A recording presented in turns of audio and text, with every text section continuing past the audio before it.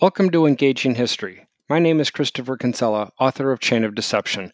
I'm a professor of history at Cuyahoga Community College in Northeast Ohio. My podcasts are not endorsed by any individual or organization. This podcast is my opinion and interpretation of the historical events that I will discuss. The purpose of the podcasts are in general to discuss American and world history in a way that engages you and explains so much of the country and the world around you. But I'll also discuss it in a way that is understandable and interesting.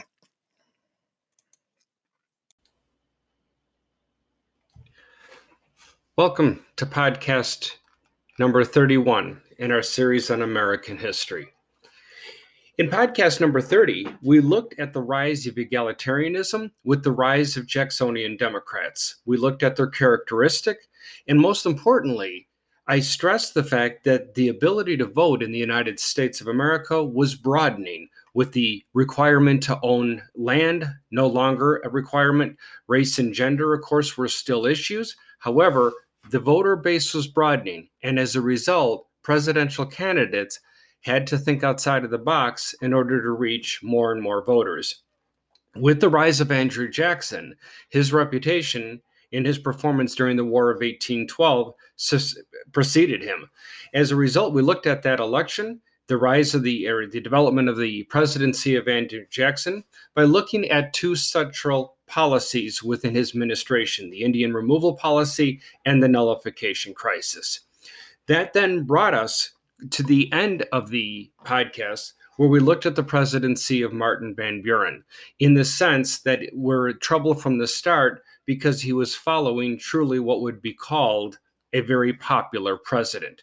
So today, in this 31st podcast, we're going to look also at the development of a new political party, examine a little bit closer the administration of Martin Van Buren, and then get to our first constitutional crisis within United States history. In the sense of the development of a new political party, it would be two groups that would eventually break off from the Democratic Party. Even though Andrew Jackson was extremely popular, common sense and our own experience dictates that oftentimes the more one person becomes popular, it stands to reason that there will be a group, if not more than one group, who will also be alienated by the new popular figure. In other words, popularity can sometimes breed divisiveness. In this case, it was bankers alienated with the Jackson administration because of his defiance of the National Bank. In the second group, it was Southern states' right activists who were also alienated that Jackson wasn't taking a stronger line in his view of slavery.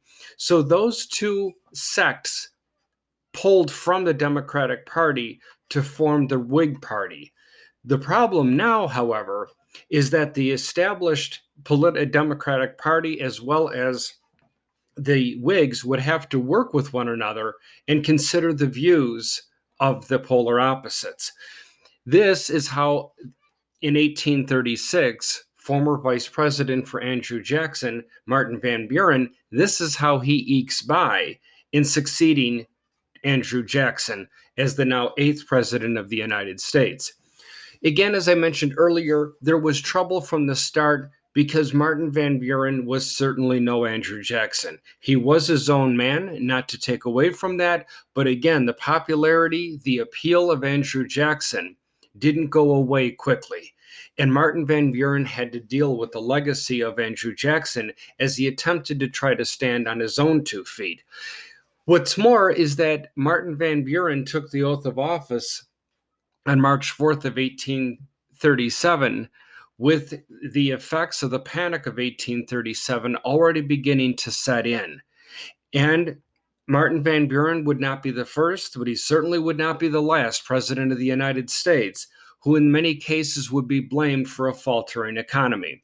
He was able within his 4 years to get 2 Supreme Court appointments in there.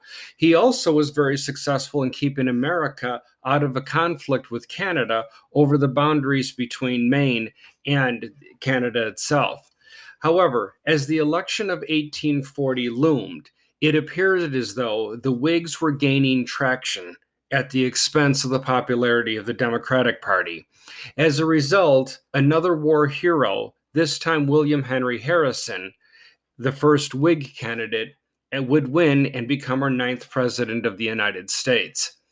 Here, however, though, we also, for the first time, we recognize that Americans were beginning to look closely at the age and health of presidential candidates. There was some concerns because of the age of William Henry Harrison. However, Harrison won the election nonetheless. He was arguably the first presidential candidate to turn the campaign truly into a real spectacle. He appealed to almost all sects of American voters. As a result of his popularity, he attempted to give his inaugural address on March 4th, 1841. However, there was a light rain, dropping temperatures, turning that rain into snow, but Harrison would not be deterred.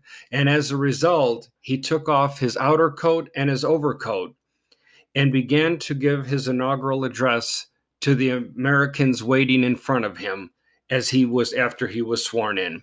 To date, he gave the longest inaugural address in human history, literally as president of the United States, and it's part of the reason why let's hope that record isn't broken for more reason than one. The problem is the following days he complained of a nonstop cold leading to a sore throat. He seemed to bounce back a little towards the middle of March, and it segued once again with the return of the cold, sore throat, eventually the equivalent of swollen lungs, to the point that he slipped from this life on April 4th, which is why he would be the first president whose even his wife, the First Lady of the United States, never even had an opportunity to move into the White House. As she was just about to leave their hometown back in Ohio, she received word that William Henry Harrison, her husband, the 9th president of the United States, had died. However, with his death brought America's first constitutional crisis. On the surface, it didn't seem as though it would be any big deal. Clearly, the founding fathers had considered this, that if a sitting president of the United States dies, his successor, in this case, Vice President John Tyler, would succeed him.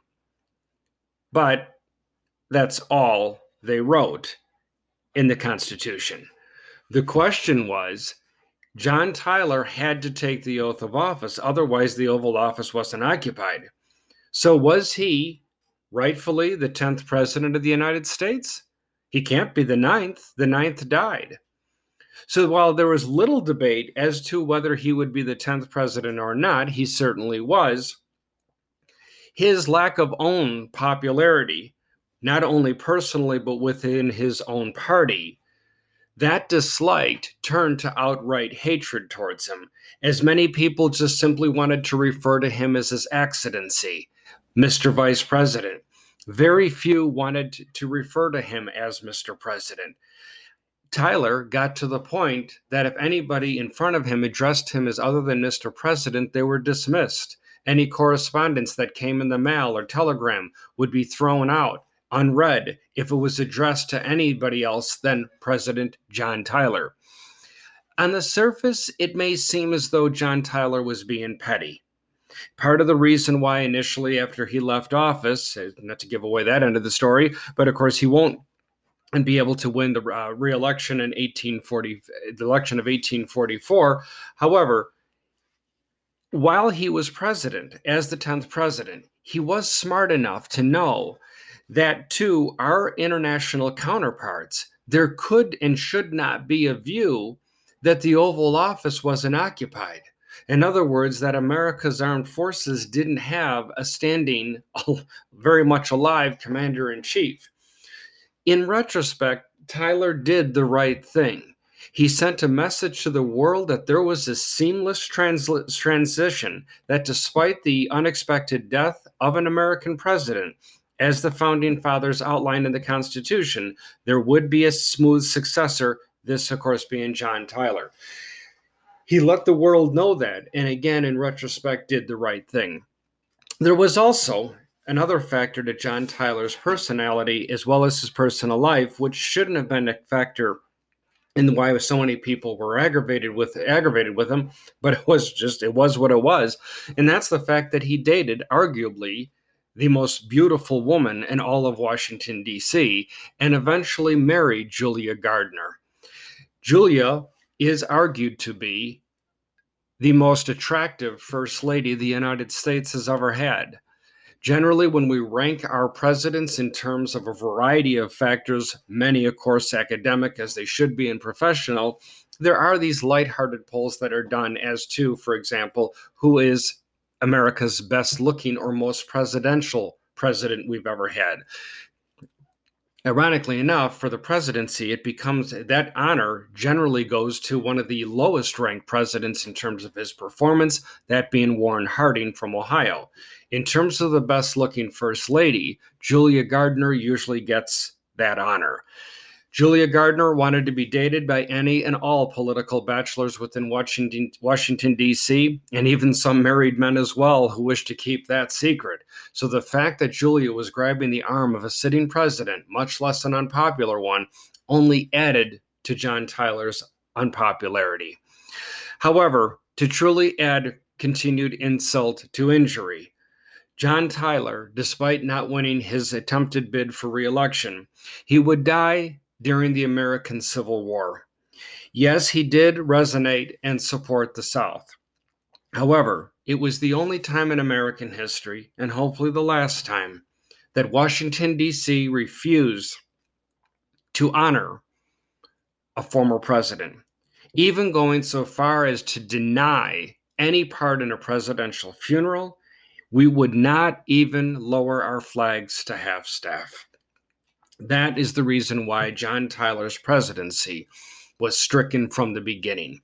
However, the only reason why some cases his popularity has bubbled up is, again, in retrospect, digging in his heels by insisting to be referred to as Mr. President, digging in his heels to be sure that everybody around the world knew the Oval Office was indeed occupied. At the end of the day, he did the right thing.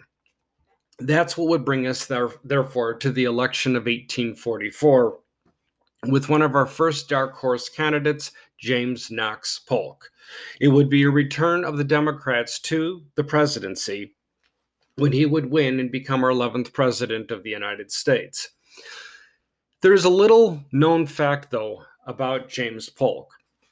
He was not necessarily our shortest president. He was 5'8", the same as a future president. In fact, his successor, Zachary Taylor, as well as down the line successor, Ulysses S. Grant. At 5'8", again, he wasn't the shortest. That title still belongs to this day to James Madison, clocking in at 5'4". And of course, I'm assuming you know, but just in case, for those that need a reminder, our tallest president to date also comes from the 1800s, of course, that being Abraham Lincoln at 6'3". However, Polk was known to walk into various meetings, celebrations, state dinners, and by and large not be recognized even by some domestic leaders, as well as especially international leaders. Remember, nobody's jumping on their phones. Nobody's going on to Google to see what the new president of the United States looks like. Not even close. And if there's any rudimentary stencil drawings or whatever, it leaves a large area of open interpretation as to exactly what did this president look like. President Polk, though, however, had a decent sense of humor, and it was not unknown that when President Polk would walk in unannounced to a standing meeting or a dinner that is going in progress, that people would actually not turn. People would turn to him and ask him, because of how nicely he was always dressed, ask him for an additional drink, ask him to bring something else from the kitchen. People literally sometimes mistaken him for a White House servant.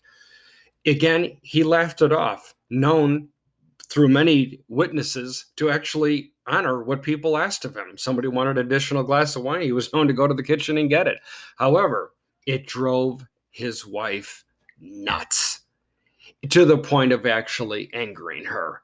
As a result, Sarah Polk insisted that when her president walked into a meeting or walked into any kind of gathering of people, whether it be political or just constituents or what have you, that everybody would know that the president of the United States was walking in and, as would dictate, would also stand upon his arrival.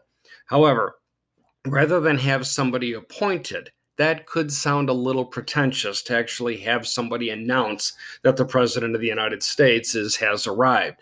She wanted a little bit of a softer touch to that. So simply what she did is she saves the day by having arguably one of the most famous political songs in American history, Hail to the Chief.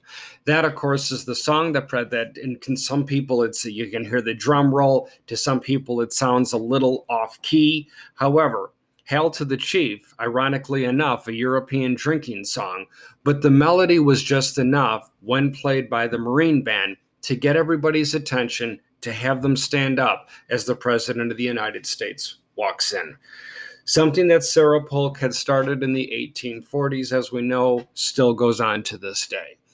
Most former presidents, however, upon leaving office, especially after 2 terms, will kiddingly say to close advisors, family, and friends that they want a long period of time when they're not hearing that melody of Hail to the Chief for at least a period of weeks or months. On the other hand, some presidents, they simply can't get enough of it, will still continue to play it long after they leave office. So that brings us then, as they say, to the election of 1844 with James Knox Polk coming in, taking the oath of office on March 4th, 1845. And he is going to take the oath of office with the presidential mandate, as he interprets it, of what becomes known as manifest destiny. President Polk comes into the Oval Office with the sole intention of seeing that what he can do to build on the legacy started by our 3rd president of the United States, Thomas Jefferson, by expanding the southwest corner of the United States so that America can truly span from sea to shining sea. In the north, in the modern-day Dakota and Montana regions, that wasn't much of a problem. In fact, we had already obtained that. To the south, however, our neighbor Mexico, whom we were on very good terms with, the issue there wasn't the fact of what Mexico was debating about where they were at in terms of their country borderline on the river separating the United States and Mexico to this day. Rather, Mexico was occupying all of modern-day California, New Mexico, Arizona, and southern parts of Colorado and Utah. Something was going to have to happen if President Polk, in his 1 term, was going to be able to get America to shine from sea to shining sea. So as a result, he looked for the inroads to negotiate with the country of Mexico to get our border to the current southern point where it is right now. Clearly, again, we have a partial water barrier border as well as, of course, on land, but that wasn't factoring in as a future problem for President Polk. Rather, he wanted to see that within his 48 months in office, that he was going to be able to leave a legacy of finishing the expansion of the United States of America. You might have at one point now kind of raised your eyebrows saying, why do I constantly refer to 1 term? Well, we know, of course, because we're looking back in history, who's a 1 term, who's a 2 term, who dies in office, and it resigns from office, as eventually we'll get to with Richard Nixon. But with James Polk, it was different. He was our first presidential candidate to arguably campaign to be a 1-term president. He did not believe that it served America well to serve more than 1 term. He received some criticism for this because some wondered, was he actually thinking he was even better than George Washington, that Washington maybe shouldn't have served 2 terms. But Polk didn't criticize the presidents before him, which of course all but 2 served 2 terms. Of course, also with the exception of Harrison, who died in office. He had no problem with those that served. He himself just felt as though he would be and should be a 1-term president. He felt that he could be truer to himself and the American people if he wasn't worrying about the way his actions in his 1 term would be viewed if his mind was constantly on re-election. From there, Polk set out to work feverishly to expand America all the way to the southern point of modern-day Southern California. How ironic, though, that James Polk said he would be a 1-term president, because had he been reelected, he wouldn't have served out that 2nd term. 1841, as we just covered with the the appointment of William Henry Harrison, 1841 is one of 2 years in American history where we have 3 sitting presidents in one 12-month calendar year. As 1841 opens, Martin Van Buren is president, number 8. On election day, William Henry Harrison, number 9, is president for roughly 30 days. He dies in office, number 10 comes in, of course, with John Tyler. The next time that that's going to happen, ironically enough, will be exactly 40 years from now, in 1881. However, with James Polk, he also wouldn't have again served that 2nd term, would have died in office if his appetite, his diet didn't change. Not that he was a poor eater, but he died, ironically enough, of somewhat uncertain causes, as his successor will, Zachary Taylor, the hero of the Mexican-American War.